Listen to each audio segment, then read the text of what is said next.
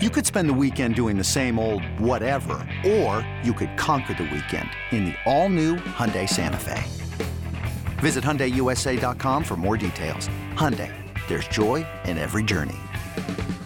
Introducing the two-way V4, where groundbreaking fuel cell technology meets fresh foam cushioning for the ultimate performance. With fuel cell, each step feels explosive, delivering unparalleled energy return. Paired with fresh foam, experience maximum comfort throughout the game. Its lightweight textile upper offers support and breathability without sacrificing agility. Whether you're hitting the clutch shot or locking down the opposition, the two-way V4 gives you the tools to play at a high level. Learn more and purchase the two-way for yourself at newbalance.com. The football world is mourning right now, but also remembering the life and the ongoing legacy of Mike Leach, gone at the age of 61, news that has just absolutely shaken the football world, and for good reason. Mike Leach, his roots are everywhere across this sport after being a head coach for 21 years and an assistant coach for longer beyond that, stretching back to the 1980s. It is Wednesday, December 14th. This is the College Football Daily. A lot of people know Mike Leach. I think everybody's ever run into him has a Mike Leach story. I only got to talk to him twice myself. And one conversation was like 30 minutes long, and I was just thinking I was going to talk to him for 20 seconds. That's Mike Leach for you. But I'm not going to act like I know the guy. Bruce Feldman of The Athletic and Fox Sports knows the guy. He's written the book on Mike Leach, Swing Your Sword, who he worked with back, what was it, 2010, 2011 when you guys started working on that book? Or was that a little bit earlier than that? Yeah, we actually started working on it in 2009. And a lot of stuff came up in it, including that's what it was. Being forced out at Texas Tech. We did not see that coming. But yeah, it was a lot of time either in his office in Lubbock, in bars in Key West, or a lot of time on the phone. You know, it was just he's a fascinating guy to get to know and to pick his brain and to be around and be in his orbit. So I felt in retrospect, I feel very blessed that I was able to get to know him the way I did. I know a lot of us knew that he had battled pneumonia during the season, this past season, but the way this all happened, it was pretty shocking. Bruce, when did you first hear about it? Was it Sunday morning like most of us? And what was your initial reaction when you heard that things were getting pretty dire? Yeah, Brendan, I knew that he had been sick in early mid-November, and then, it was kind of rough. And then I thought he had recovered. That was my understanding. And then from what I understand, he took a really surprisingly bad turn late Saturday night. I think like you and like most college football fans, we saw Mississippi State put out a release and that he went to the hospital. And I just think because of how I know Mike to be, I was like, you know what? He's a very cagey guy. He will battle through this. He may sound like he's on his deathbed sometimes, coughing and everything, but he will respond. Then I was out for a little bit with some stuff, family stuff on Sunday. And I talked to somebody who's pretty connected to what was going on. And they painted a very dire picture. And my heart kind of sank and my chest started beating fast. And I've had like a pit in my stomach for like the last, 36 hours or whatever. And one thing that kind of came back to me was Leach had a protege, Dave Nickel, who was at Mississippi State, was at Washington State, was a former Texas Tech walk-on receiver and salt of the earth guy. And Dave, we got pretty close, and he got on with Lincoln Riley here at USC. And then he got really sick, and it happened really fast. And Dave was only 45. And I just remember the thing with Dave was I was like, he's going to be fine because, he's young. And you just think, foolishly that, it will be. And the thing that kind of jolted me with Dave is, I know people who are really close to Dave and closer to him than I was and everything. And one of them really filled me in. And when he said it, my heart just sank where it was, and then it was like a week later and Dave was gone. And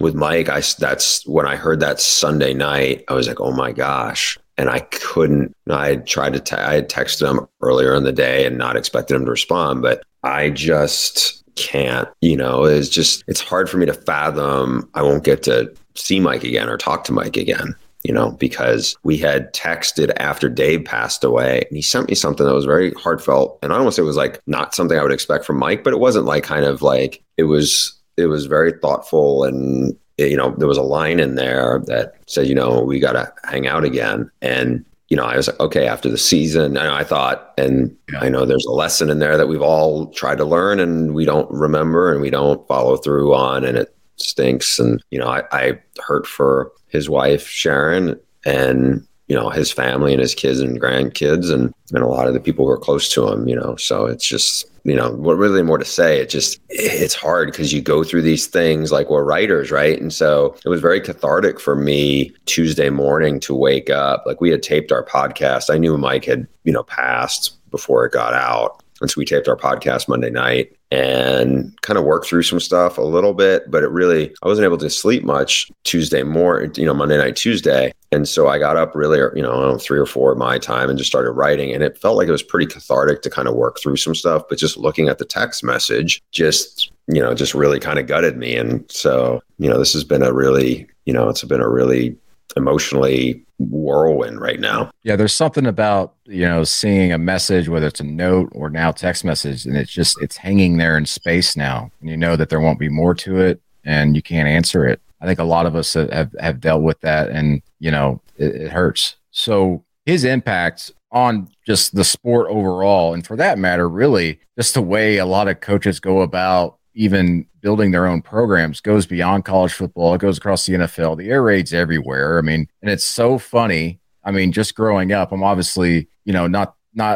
as old as you. You're so old, Bruce. But what I'm saying is, I feel it. No, but what I'm saying is, in the mid to late 90s, especially the late 90s with Hal Mummy at Kentucky and then at OU starting in 1999, I just remember just falling in love with this offense as a high school kid. And then everybody's saying it was so gimmicky and this isn't going to last. And of course their defense is bad because they don't practice defense, all kinds of weird things like that. And now to see it just proliferate throughout the college game and the NFL, at what point do you think it took, I guess, the general population to go, this isn't a gimmick anymore. This is what football can and should be, at least a mix of it. We need to implement this. It's a good question. So I remember when Mike got the job at Washington State, and their first game, I think, was against BYU. I want to say it was a Thursday night game, and BYU was better than them. Like Washington State had won 9 games the previous 4 years combined, and they got smashed pretty good. And I remember people were saying that everybody caught up to the air raid. They know what they do, and it's gotten out. And I think, Mike's air raid was different than certainly Dana's air raid or Lincoln's air raid. What Cliff did was a little different, and they all had different wrinkles. Mike was like kind of the pure thing, but I think there were elements of it that were getting out, whether it was the Patriots picking up certain things, when Wes Welker went there, or some other teams kind of gravitating towards what it became. What's funny is I'm trying to remember how this was. Maybe it was, I did a story for The Athletic in the spring about how coaches hire their assistants, and Sonny Dykes, who obviously is a Leach guy, and was on that first stat. I was with him at Kentucky, but then first real full-time job was when Mike got the head coaching job at Tech, where his dad had been a great coach there. And Sonny talked about how we were so open. People were coming in, Mike, as his way, you could talk about your 20-second turn, 30-minute conversation that you had with him. That's Mike. Mike talked to everybody. So because of that, there was a lot of people who were not just dabbling in the air raid, they were living off it. And he was like, well, maybe we would have, if we kept it a little more buttoned up, maybe we would have had a little more success because people,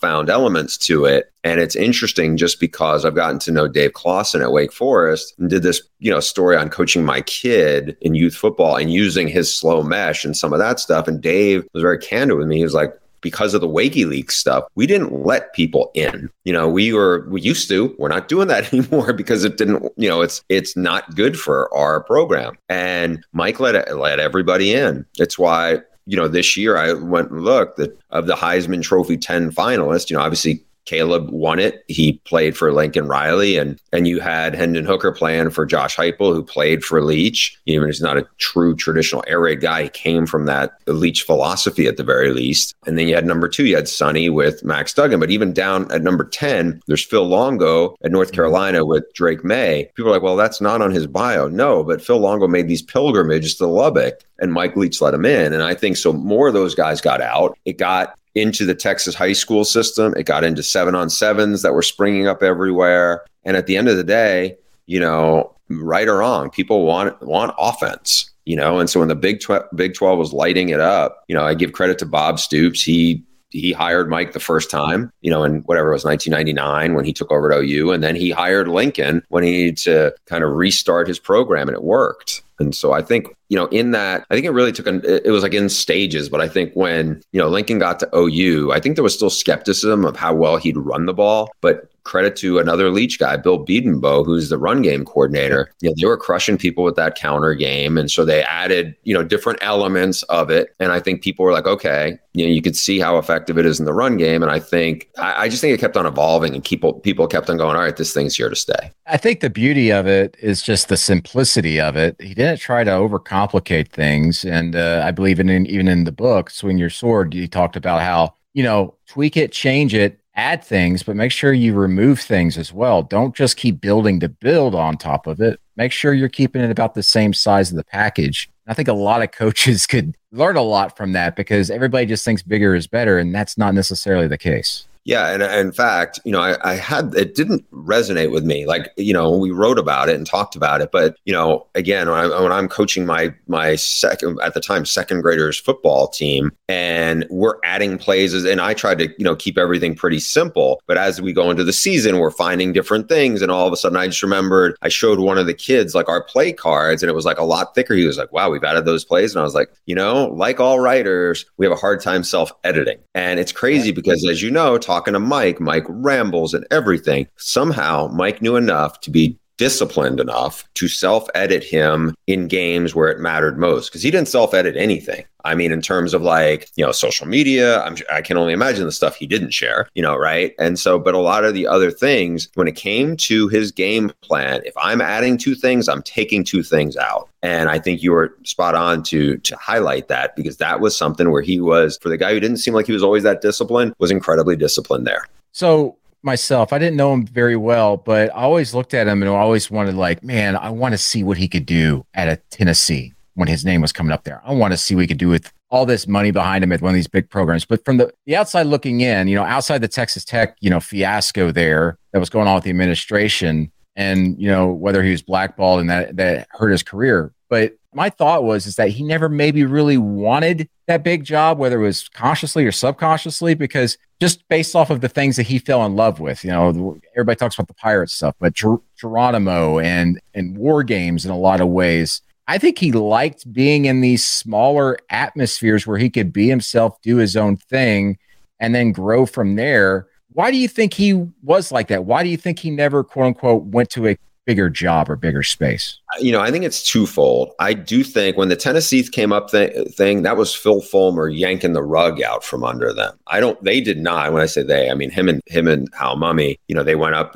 Phil Fulmer was rolling in Tennessee back in the late 90s, and there was not a lot of love between the Air Raid guys and Fulmer. And so I think they saw Fulmer when he yanked the rug out from John Curry and kind of snatched the search, and then they jammed Jeremy Pruitt in there, and obviously that didn't go well for Tennessee, but that was probably the closest, one of the closest times Mike came to getting that big job. But when, if Mike had gotten it, that was still going to be a big rebuild. And I think a couple of things with Mike, he has this outsider's personality, which just fits him. He likes kind of being more the Goliath, more of the guy who's taking shots at Goliath than being Goliath. I don't know, at those jobs. And again, if it's a Tennessee, it's a Georgia, it's a whatever, LSU, one of those places, there's a big recruiting machine that's got to be behind it. Mike was not the guy who was going to he was not Ed Ogeron when it came, or Mario Cristobal, when it came to being all in on how we're going to recruit, and his love for recruiting.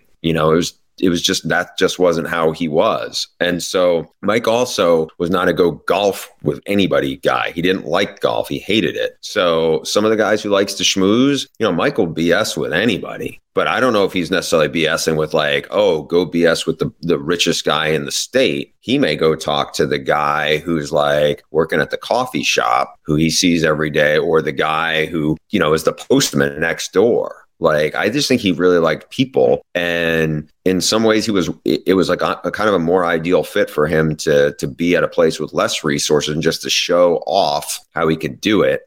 But again, I do think he wanted to see what would happen if I had the best recruits, because he always was punching up. What do you think would have happened if he was at a blue blood program? Say he was there, he got 5 years somewhere like that. What would have happened? It's a good question. I don't know, because I think with some of that, there comes a certain level of entitlement with some of the players, and Mike wouldn't have been a big fan of that. Even if you look at when he got some bigger recruits, some of those guys did not end up thriving in his system. He seemed to thrive with the guys who are, Minshew. Minshew was about, the story. He was about to be like a GA, and he turned out to be, magic in Pullman, right? And there was other guys who just were like, they had a little bit of the edge. When Mike got to Washington State, and I'm blanking on the receiver's name, but he was really productive. He was a bigger receiver, ended up briefly playing for the Bears, but they kind of clashed. That guy was like the one guy in the program that I think I don't know if he was necessarily a big recruit, but he had been kind of a bigger deal when Mike took over, and so I think, even the guys, like, he didn't have the greatest relationship with Kylan Hill, who was certainly a talented player, running back, when he got to Mississippi State. For whatever reason, some of those guys didn't flourish with Mike. And yet there were other guys, who just were guys that seemed to really respond to how he was. And, it didn't mean that it was entirely like, oh, I don't want to coach these guys. I just think, Mike was going to be how Mike was. And I think he was about as old school in that regard as you get. And certain guys really loved it. And certain guys are like, yeah, I'm good. I don't need to be playing in this kind of system. Much more on the life and legacy of Mike Leach with The Athletic's Bruce Feldman after these messages. This episode is brought to you by Progressive Insurance. Whether you love true crime or comedy, celebrity interviews or news, you call the shots on what's in your podcast queue. And guess what? Now you can call them on your auto insurance too with the Name Your Price tool from Progressive. It works just the way it sounds. You tell Progressive how much you want to pay for car insurance, and they'll show you coverage options that fit your budget. Get your quote today at Progressive.com to join the over 28 million drivers who trust Progressive. Progressive Casualty Insurance Company and Affiliates. Price and coverage match limited by state law. When you need mealtime inspiration, it's worth shopping Kroger, where you'll find over 30,000 mouth-watering choices that excite your inner foodie. And no matter what tasty choice you make, you'll enjoy our everyday low prices, plus extra ways to save, like digital coupons worth over $600 each week. You can also save up to $1 off per gallon at the pump with fuel points. More savings and more inspiring flavors make shopping Kroger worth it every time. Kroger, fresh for everyone. Fuel restrictions apply. He's almost like the guy who, who started up McDonald's and got that going, got fast food going, and everybody fell in love with it, and then it got corporatized. And someone came in, bought the idea, stole it, and now everybody's branched off and they're doing their own thing with it. But you still have the original up and running, and there's usually nothing as good or as especially nostalgic or gets those feelings going like the original. I know you've had lots of conversations with him. Everybody's described him as quirky and all that, but how would you describe Mike Leach, the man, in his personal life? And what are some moments that stick out with you in your interactions with him?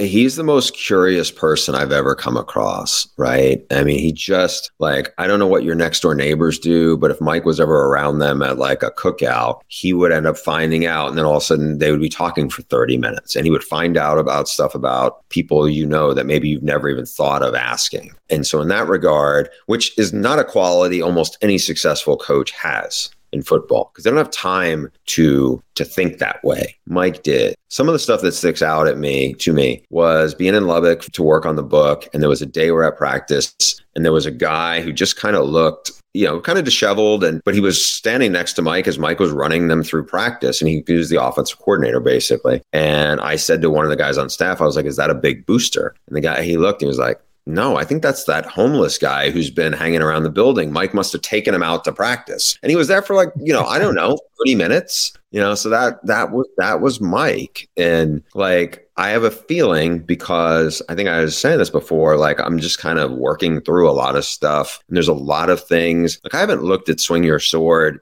in a good 10 years. And there's a lot of stuff in there that I know, because obviously I helped write the book, but there's a bunch of stuff in there that I haven't thought about in a long time. And I just I started to revisit a little bit last night. And I'm just man, some of these nutty things that Mike came up with, he wasn't a great athlete in high school, but he coached this youth baseball team, and they were in some big, regional tournament in basically the Pacific Northwest or in the mountain region. And he was like, we didn't play our way in. We were just there because we were the host. We'd have no business there. And so he created this ghost infield where he stood up there like he was hitting infield to his players who were like 12 years old with an imaginary bat and ball. And he goes, these kids are diving all over the place. This is what we did. And it was like, everybody thought it was like kind of a joke, but the kids played really well and it gave him confidence. And he just had these really interesting ways to reach people. His mind worked differently. And, tweeted this out earlier this morning where Mike's advice to his filmmaking friend, Peter Berg, who's behind Friday Night Lights and all these other big projects about Pee Wee football was like crossing routes. Little kids get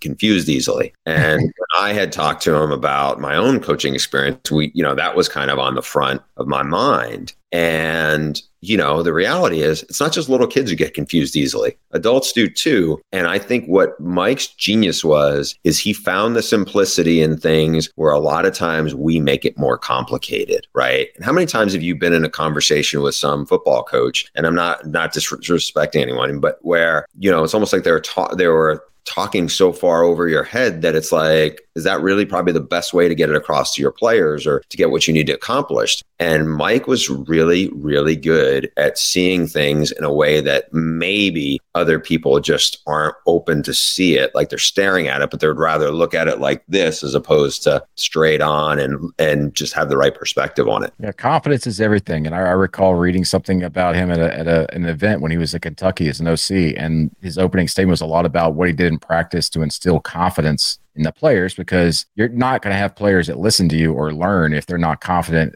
and you got to give them that confidence. So how much time did Mike spend in Key West, and how much time did you get to spend with him there? Quite a bit, more than probably any coach would have been having, now some of it was when he was out of coaching in between Texas Tech and the Washington State job, but he would be down there and I would stay usually there was a hotel, I don't want to say the other side of town, and then I would either meet him for coffee and then we'd go out to eat and to drink, and I'd have the tape recorder running and I would end up with hours and hours of stuff to pour through. And the tricky thing with Mike is like, I would, transcribe pretty much everything and then have like, okay, these are 5 things I need to figure out. And I call him back and I might get one of the 5 things accomplished, but the other 4 things, he would like, in my head, he would like jump the tracks and go down the same rabbit hole he did to me the night before, where I'm like, oh, great. Now I've heard the same story and I'm tied up for the next 40 minutes because I know how this goes. And so it was like, however you can get out of what you need to get out of with him. But it was a lot of time in Key West. I mean, there's certainly worse places to visit. So it was I don't know. Of the books I've worked on, it was definitely a different experience because Mike was in between jobs. And at one point we had to buy back the book from the publisher. So the story of how the book got made was very unique. And at one point I'm doing the math thinking we're basically self-publishing a book. If we don't sell X amount of books, I'm going to be losing a lot of money. It's like coming directly out of my pocket. And that's not something anybody wants to do. And it's like, if you figure if your book doesn't make money, you spend a lot of time and you didn't make money for it. In this case, it was like you were going to have to front a lot of money. And then you're like, ooh, I got to hit a certain threshold. And, fortunately, the book did really well.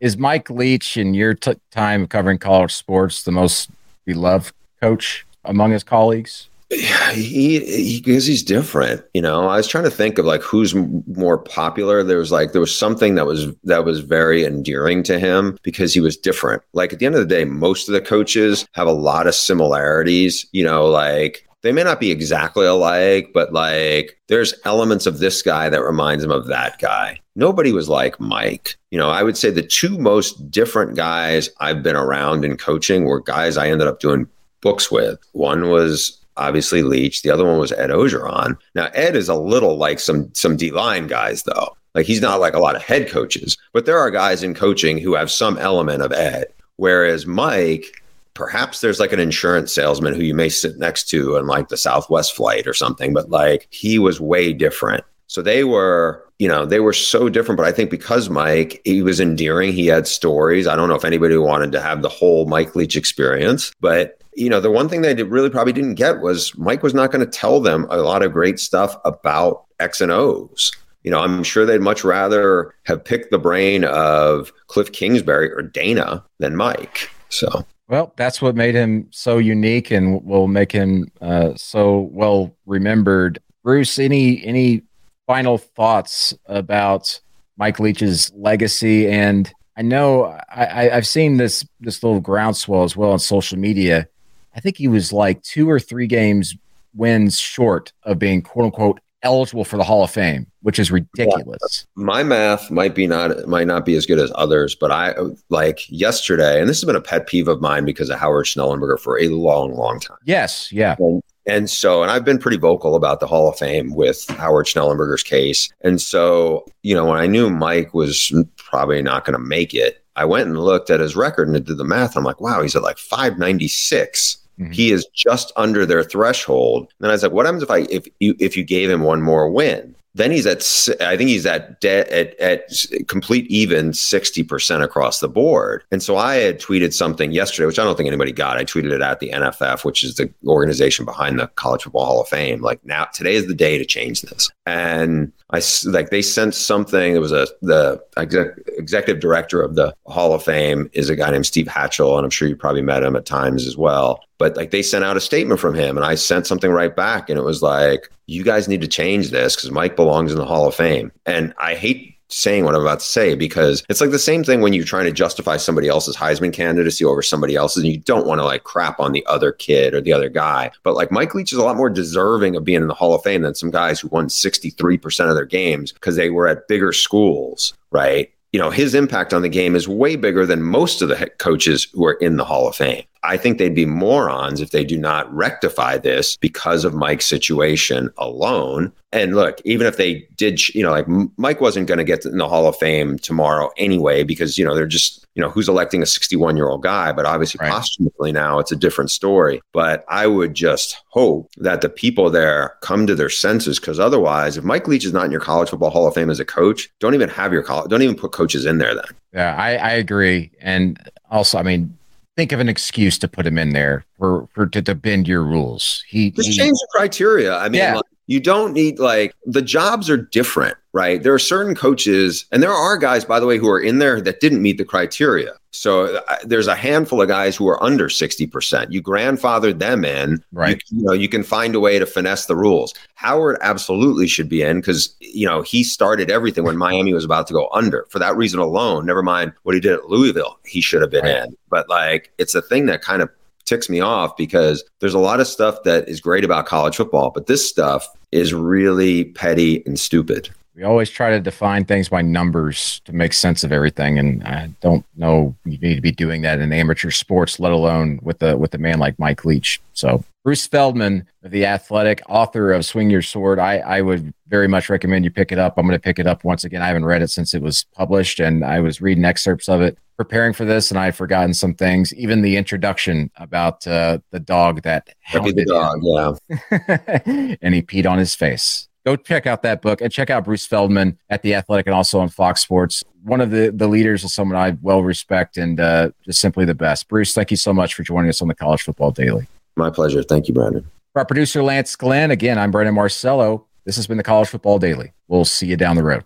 This is Tony Kornheiser's show. I'm Tony. You expected someone else? So what exactly is the show about? I don't know. It's a sports show nominally. Football's over, but we're finally at a point where things matter in college basketball, and baseball season is on deck. Greatest 3 words in the English language, pitchers and catchers. We have some of the best voices come on and explain what matters or what makes an upset, like Ryan does, 9/8. No, that's not an upset. No, yeah, it is, Bob. And if you're lucky, I might just tell you about my search for discounted sleep pants or my worries about what my dog just ate. Listen on the Odyssey app or wherever you get your podcasts.